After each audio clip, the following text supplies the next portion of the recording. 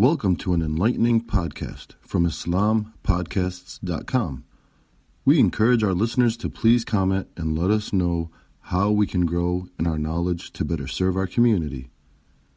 Please remind your family and friends to also visit IslamPodcasts.com for engaging discussions on current events, Islamic guidance, Quran, tafsir, seerah, and much more.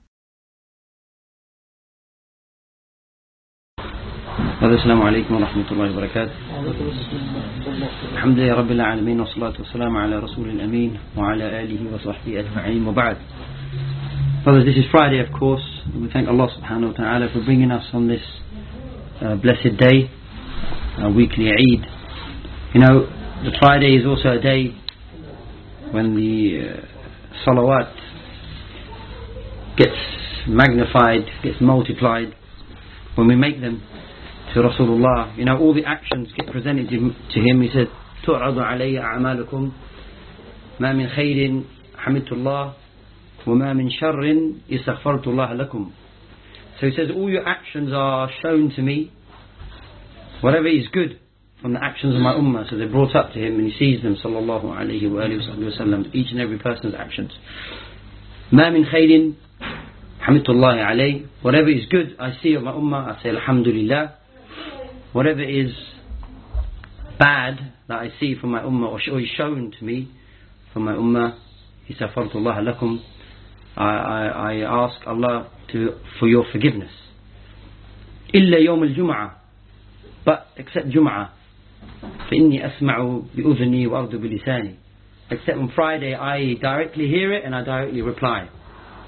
And Allah subhanahu wa ta'ala teaches us when He says in the ayah, إِنَّ اللَّهَ وَمَلَائِكَتَهُ يُصَلُّونَ عَلَى النَّبِيِّ يَا أَيُّهَا الَّذِينَ آمَنُوا صَلُّوا عَلَيْهِ وَسَلِّمُوا تَسْلِيمًا اللهم صل وسلم وبارك على محمد وعلى آل محمد كما صليت على إبراهيم وعلى آل إبراهيم في العالمين إنك حميد مجيد. So we should try and make the salawat as much as we can, especially on a Friday, every day, anywhere, anytime, anyhow, but multiply it on a Friday. Now, of course, we can't miss the news about Donald Trump.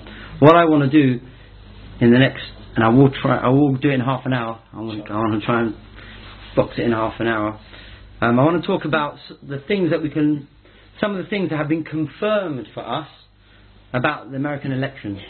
And then I want to show how, the democratic system really is a failure. Then I want to mention what then is the alternative vision. What is the alternative vision that Islam offers? And I want to do that through the inaugural speech of Sayyidina Abu Bakr as-Siddiq radiyallahu anhu when he was elected as Khalifati Rasulullah, as he was elected as the Khalifa after Rasulullah sallallahu alayhi wa alihi wa sallam. And then how that beautiful speech has got about 7 principles that underpin Islam's vision, Islam's political vision, and it's quite apt how that speech beautifully summarizes at that critical juncture what the vision for the Muslim Ummah should be, and that vision should be our vision. So I want to share that, and then we can open it up for Q&A. Alright, so on to American politics. Now there are a number of things. I think there are many things, but I'm just going to mention a handful to you, things that are confirmed that we already know, but we just want to just put a highlight on them about the American elections. We know, for example, the American elections is an example of what they call gutter politics. Gutter politics, and that is personal insults, demeaning each candidate, demeaning each other, even if it means stooping low, lying. The debate isn't about really substantive policies, but rather attacking each other's personality. It's a kind of ad hominem field day. Who can make the best attack, grab the media headline, who can make up slurs, make up lies even. Something that was quite common from the 60s actually, or began from the 60s in America.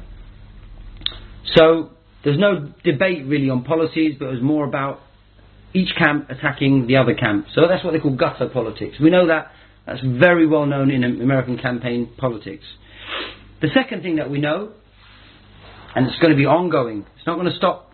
It didn't stop with Obama, didn't stop with Bush before him, and it won't stop with Trump. It won't stop with any president that succeeds Trump. And that is the politics of fear and paranoia. In America, the American elections has definitely been about fear and paranoia.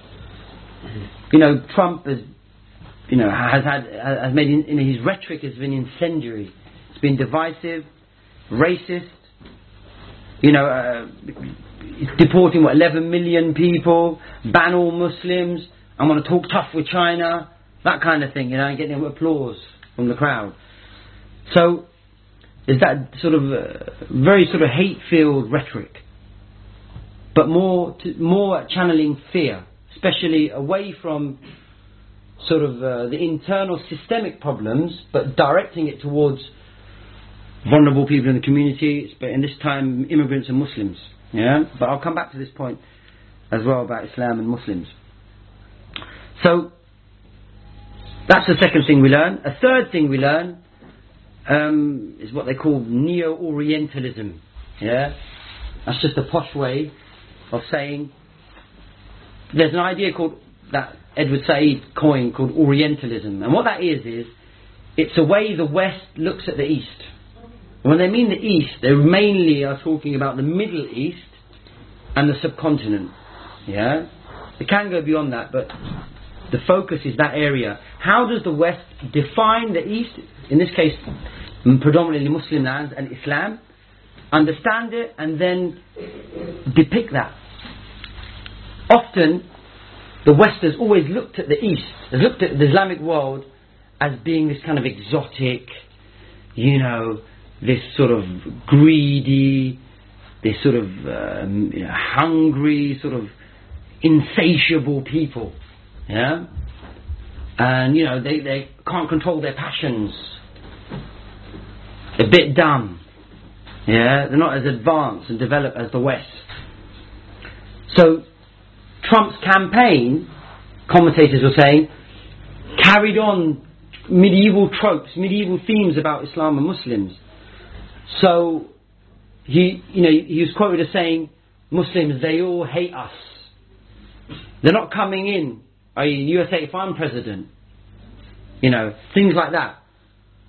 And commentators tell us that the overall framework that the West uses to look at Islam and the Middle East is that the West is a beacon of democracy and full of and a graduate of the Enlightenment project, i.e. we're intellectually advanced, and the Muslim world is mired in backwardness and they're intolerant. And so everything about Islam is defined in this way. So we, the West, have to come and liberate Islam from this backwardness. So one commentator mentioned the following, I'll just read it. The Western notion of democracy does not accept anything outside its borders. It is important to note that the terrorism America experiences is actually a result of imperialist relationship with the Middle East. Trump and his supporters vilify those who follow Islam, which in turn places Americans above Muslims. Muslims have been demonized to a point where Trump felt the need to reiterate an urban legend of executing people with bullets dipped in pig's blood, directing it towards Muslims. This is an act of victimization, but it is slightly in reverse as Trump acts as though America is a target, all the while the nation actively participates in airstrikes in the Middle East as a way to dissipate violence and assert its hegemonic role as a peacemaker in the world. Trump acts as the poster boy for American exceptionalism, which only fuels more misinterpretations towards Islam. And this is a non-Muslim, by the way, yeah? So the campaign brings out this, what they call neoliberalism discourse. Trump is defining Islam a certain way, as all American presidents have, and all American presidents will continue to do. They have an agenda of the Middle East based on this kind of idea that, again, democracy, secularism, capitalism is superior. The world needs it whether it likes it or not. The world needs it whether it likes it or not, and we will force it on the world. Another point that we can confirm from the American elections is that this election is for millionaires and billionaires. Bankrolling the campaigns. The millionaires, these millionaires and billionaires have bankrolled the campaigns for their policy interests. That's why they call American, this crooked casino capitalism. Yeah, this kind of gambling capitalism. And it floats the rich ever richer. And it flushes out the general working people, So one commentator said on this, American society is morally bankrupt and politically broken, and its vision of the future appears utterly dystopian. As the United States descends into dark abyss of an updated form of totalitarianism, the unimaginable has become imaginable. In that America has become possible not only to foresee the death of the essential principles of constitutional democracy that America apparently upholds, but also the birth of what Hannah Arendt called the horror of dark times, the politics of terror, a culture of fear, and the spectacle of violence dominates America's cultural apparatuses and legitimate the ongoing militarization of public life and American society. In other words, America is sinking, further and further into decline. What else do we learn from the commentators on the election? America is a society where not all people do well. Not even many people do well. But a handful of millionaires do, and billionaires. So Trump, I remember one commentator, as soon as he won, I can't remember if it was Fox or CNN, I can't remember, it was one of the two, where she said that, isn't this great? This is the American dream. Trump, a non-politician, has suddenly become the president of America. But we know, he's never ever been detached from politics anyway. He's always been involved in politics. He's always had close advisors with him. People have always sought interests, because he's a billionaire, he wields power. But I remember there was one quip by George Carlin, I think he said, the reason why they call it the American dream is because you have to be asleep to believe it. Yeah? So it's a nice quip. But okay, so America is only serving the fortunate few. It's only serving the interests and the happiness of a fortunate few. Now, according to two studies, one done by a professor in Harvard, and one done by Northwest University in the States, capitalist America, they argue, and this is actually a trend by sociologists as well, they're saying that America is now the most unequal of all the developed countries in the world. Of all the developed countries, advanced countries in the world, America is the most unequal. So they want to now class America officially as an oligarchy, a country run at the expense of its citizens by the super rich. So the Harvard professor, he's quoted as saying, when a majority of citizens disagrees with economic elites or with organised interests, they generally lose. Moreover, because of the strong status quo bias built into the US political system, even when fairly large majorities of Americans favour policy change, they generally do not get it. Why? Because it doesn't serve the interests of certain companies, powerful people. He continues, we believe that if policy making is dominated by powerful business organisations and a small number of affluent Americans, then America's claims to be a democratic society are seriously threatened. So, America. I've got the references here. I mean, I can read them. In the Q&A. Democracy is failing. According to who? Not according to Muslims. According to Americans themselves. In a survey done by The Economist, a quarter of Americans born since 1980 believe that democracy is a bad form of government. Many more than 20 years ago. Yeah. So. That's one done by The Economist. The congressional leader, Ted Daly, he remarked, more and more Americans have a vague and increasing sense that our government is simply incapable of addressing basic challenges like immigration, guns, entitlements, trade, climate, environment, privacy and security, the federal budget, spiralling inequity, money in politics, or even a health emergency like the Zika virus. So people, are lambasting their politicians for not even being able to deal with basic things, basic issues that are affecting people. People hate, Americans hate their Congress so much that the public policy survey said 2 years ago, our newest national poll finds that Congress only has a 9% favourability rating, with 85% of voters reviewing it in a negative way. We've seen poll after poll over the last year talking about how unpopular Congress is. But really, what's the difference between an 11% or a 9% or a 7% favourability rating? So we decided to take a different approach and test Congress's popularity against 26 different things. And what we found is that Congress is less popular than cockroaches, traffic jams, Genghis Khan, and Nickelback. So, and that might sound a bit, funny, but this is a serious poll.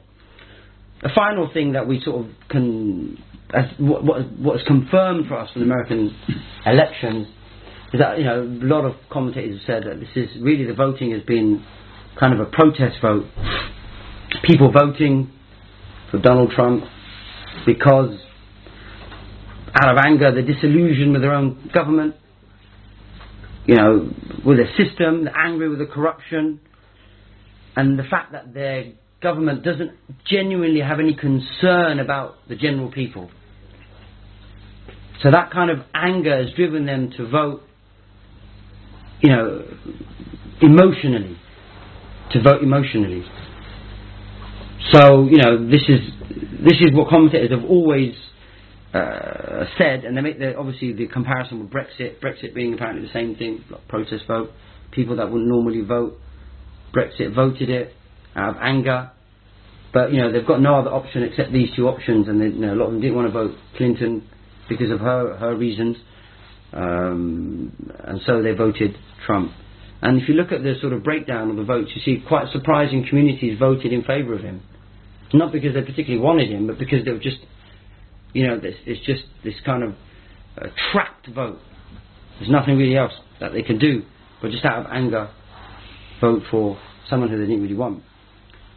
So these are just some sort of background, just a sort of a sketchy picture about what we've probably already known about the American elections and kind of predicted. Analysts and commentators have already sort of forecast.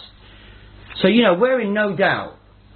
We're in no doubt that this democratic political system is only serving the few, not the people. We know that this system doesn't work. The people under the very system are themselves, heaving and groaning out of suffering and pain. But this is where I think we can then give the alternative, obviously for Muslims, but this alternative is for humankind. This is really where, enter Islam on the stage. And we can give Islam's political vision. How Islam is going to look at certain fundamental things about governance. And this is what I really want to go into, based on the speech of Abu Bakr as-Siddiq radiallahu an. So, we as Muslims, whatever the outcome of the American elections, I'm not saying we shouldn't be interested in it. Of course we should be following it. The Muslims in America, of course, will be even more, they'll have a better sensation on the ground about how things sort of play out in the next sort of couple of months. But whatever goes on, whatever continues to happen, whatever policies eventually materialise, we shouldn't, I think, get mixed up in thinking we need to work within the system more to try and keep people like Donald Trump out. Try and change the system from within. The system will change us. We're not going to be able to do that. We, I think, shouldn't be engaging politically within the system, to try and get a louder voice or something like that, to try and give our sort of contribution, our small voice, and we shouldn't really be thinking about participating. We also shouldn't be thinking about supporting any of these, whether the Democrats or Republicans. These, alaykum salam wa rahmatullah, we have no affiliation. We should not have any affiliation with these secular parties. Rather, our focus must be on working towards that Islamic alternative. That alternative that humankind wants, but perhaps hasn't yet seen an articulation of it properly, or hasn't heard it enough. And that alternative, we know, is the Khilafah system. And how beautifully Abu Bakr Siddiq radiallahu anhu, when he was elected by the Ummah, when they give her consent for him to her consent for him to be elected, how beautiful his speech was. And I want to go through it sort of almost line by line, because each has a kind of governance principle.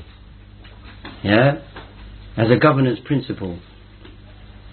Now we know that Islam, our system,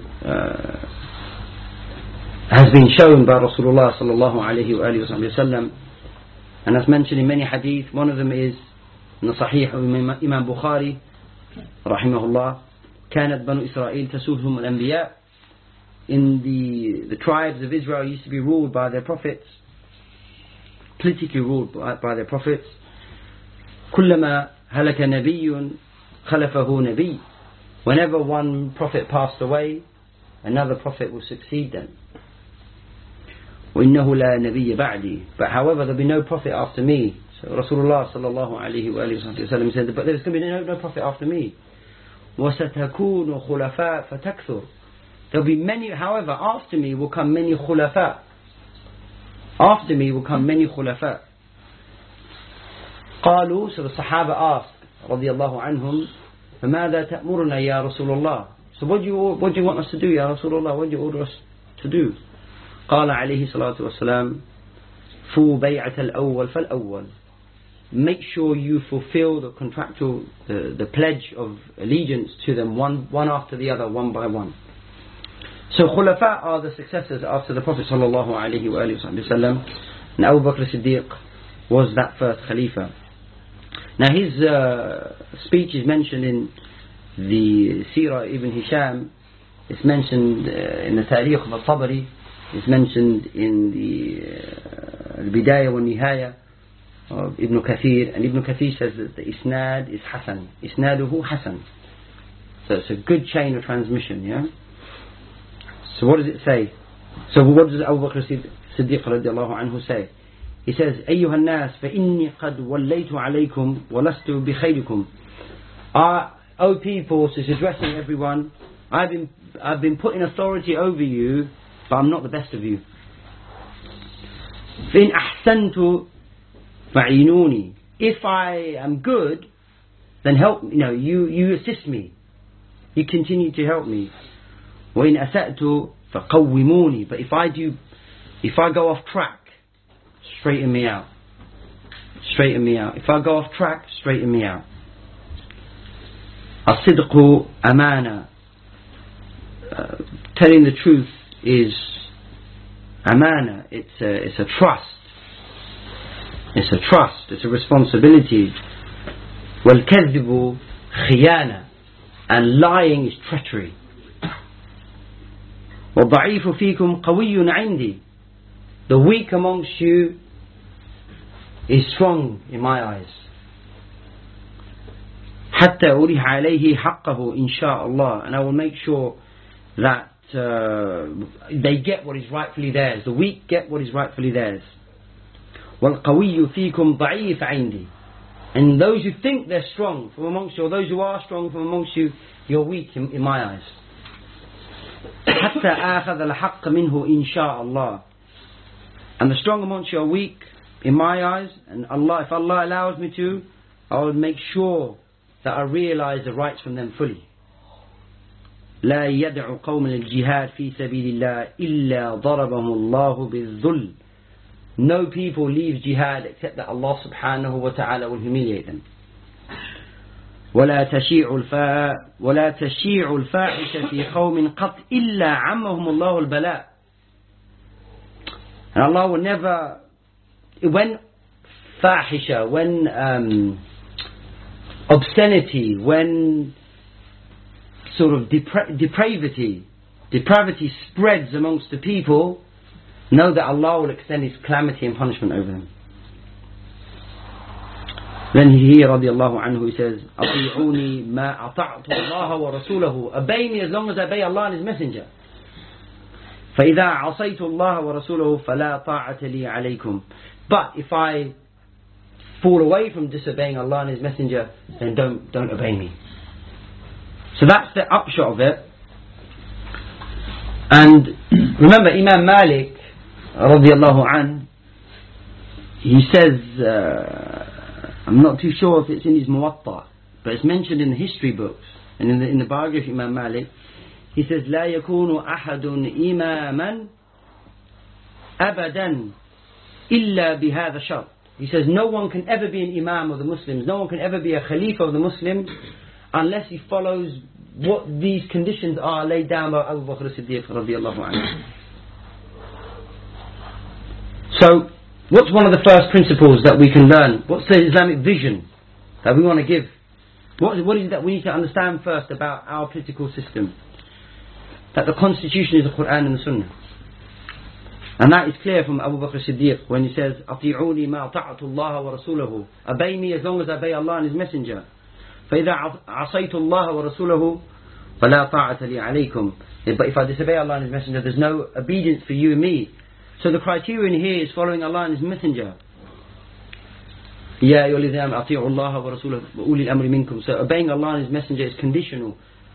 No governance can be sound Islamically unless it's based on Quran and Sunnah. So our constitution is not based on a group of people in a Senate, in a parliament, even clerics with turbans on their head that sit in a particular gathering. Yeah? We're not a clergy in Islam. We're not Islam, the Khilafah, the Islamic system is not theocracy. It's not theocracy. The right of citizens to account the ruler. فَإِنْ أَحْسَنْتُ فَعِنُونِي. If I do good, you help me, assist me. Carry on giving me your support. وَإِنْ أَسَأْتُ فَقَوِّمُونِي. But if I do wrong, set me straight. Account me. So accountability is part of our system. Accountability is part of our system. And we're obligated to do that. We're obligated to account the rulers, and this is duty on all Muslims to actually do it. And if a Khalifa can be removed if he persistently, falls away from the standards, ruling by the Islamic standards. If he fails to take, if he fails in his duty, if the Khalifa fails in his duty to look after the affairs of the Muslims, then he can be removed. He can be removed. Fourth principle then that we have, establishing justice, equity among the citizens, and everyone is subject to the law. And that's taken from وَالضَّعِيفُ فِيكُمْ قَوِيٌّ عِنْدِي, and then وَالْقَوِيُّ فِيكُمْ ضَعِيفٌ عِنْدِي. And then that is really one of the hallmarks of Islam, that justice. And I want to give you some quotes from the ulama about how we treat citizens. And there's so many that we can get. I just want to read a couple for you. Imam al-Qarafi, one of the top Maliki scholars, taking on the works of earlier jurists. What does he say? Especially with regards to non-Muslims. He says, rahimahullah, and this is in his book, I think it's Al-Furuq, I'm not too sure, but it's a massive, it's a voluminous work. Yeah? He says, rahimahullah, إن عقد الذمة لما كان عقدا عظيما فيوجب علينا حقوقا لهم منها ما حكى ابن حزم في المراتب الإجماع وتجعلهم في جوارنا وفي حق ربنا وفي ذمة الله تعالى وذمة رسول الله وذمة دين الإسلام. He says the Dhimma contract concluded with the non-Muslims is a great treaty, is a huge thing that establishes certain rights for them that we have to fulfill because they're under our care. Some of these rights are which Imam Ibn Hazm mentioned in his book Maratib al-Ijma', or the levels of consensus. Hence we keep the non-Muslims citizens protected in our proximity under the bountiful obligation of their rights prescribed by Allah, the Messenger and the religion of Islam. And then he goes on to talk about there's an ijma' on this issue amongst all the jurists, and no one disagrees that Ahlul Dhimma are under the protection of the Sharia. We don't even have to look at the fuqaha and their statements, because they took it from the hadith of Rasulullah sallallahu alayhi wa sallam, and that's mentioned in Abu Dawood, Al-Bayhaqi, and other books, and the isnad is Hasan. Isnad is Hasan. But Rasulullah sallallahu alayhi wa sallam, he said, ألا من ظلم معاهدا أو انتقصه أو كلفه فوق طاقته أو أخذ منه شيئا بغير طيب نفس فأنا حجيجه يوم القيامة. Anyone, Rasulullah says, anyone, or he says beware, sorry, ala, so that's a harfu tanbih. He's saying beware, it means it's sinful. Yeah, whenever that harf is used, it's a strong indication of beware. This is not optional. You don't have a choice. Whoever wrongs a non-Muslim or diminishes any of his social, economic, political, domestic, cultural rights, or loads him with more work that he can bear, i.e. you make his life difficult, or he takes anything from him without his permission or by upsetting him, then be ready for me. I'm going to be the one who quarrels with him on Yawm al-Qiyamah. There are many, many narrations that go on that talk about looking after the affairs of the people. I want to read one that's related by Sayyidina Umar ibn Khattab radiyallahu anhuma, and it's beautiful, and it's mentioned in the early history books. What one was it? Kitab al-Amwal, Al-Qasim ibn Salam, one of the early books that we use as well. Listen to this, it's beautiful, because it just shows you the difference between how our rulers will look at their citizens, and how, you know, you look at Trump's talking today about minority before he's even in a campaign about being president, and people are accepting it. So,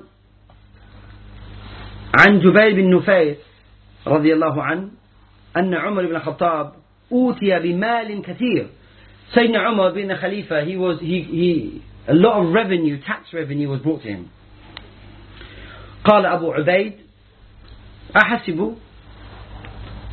So Abu Ubaid says, أحسب, sorry, count what we've got.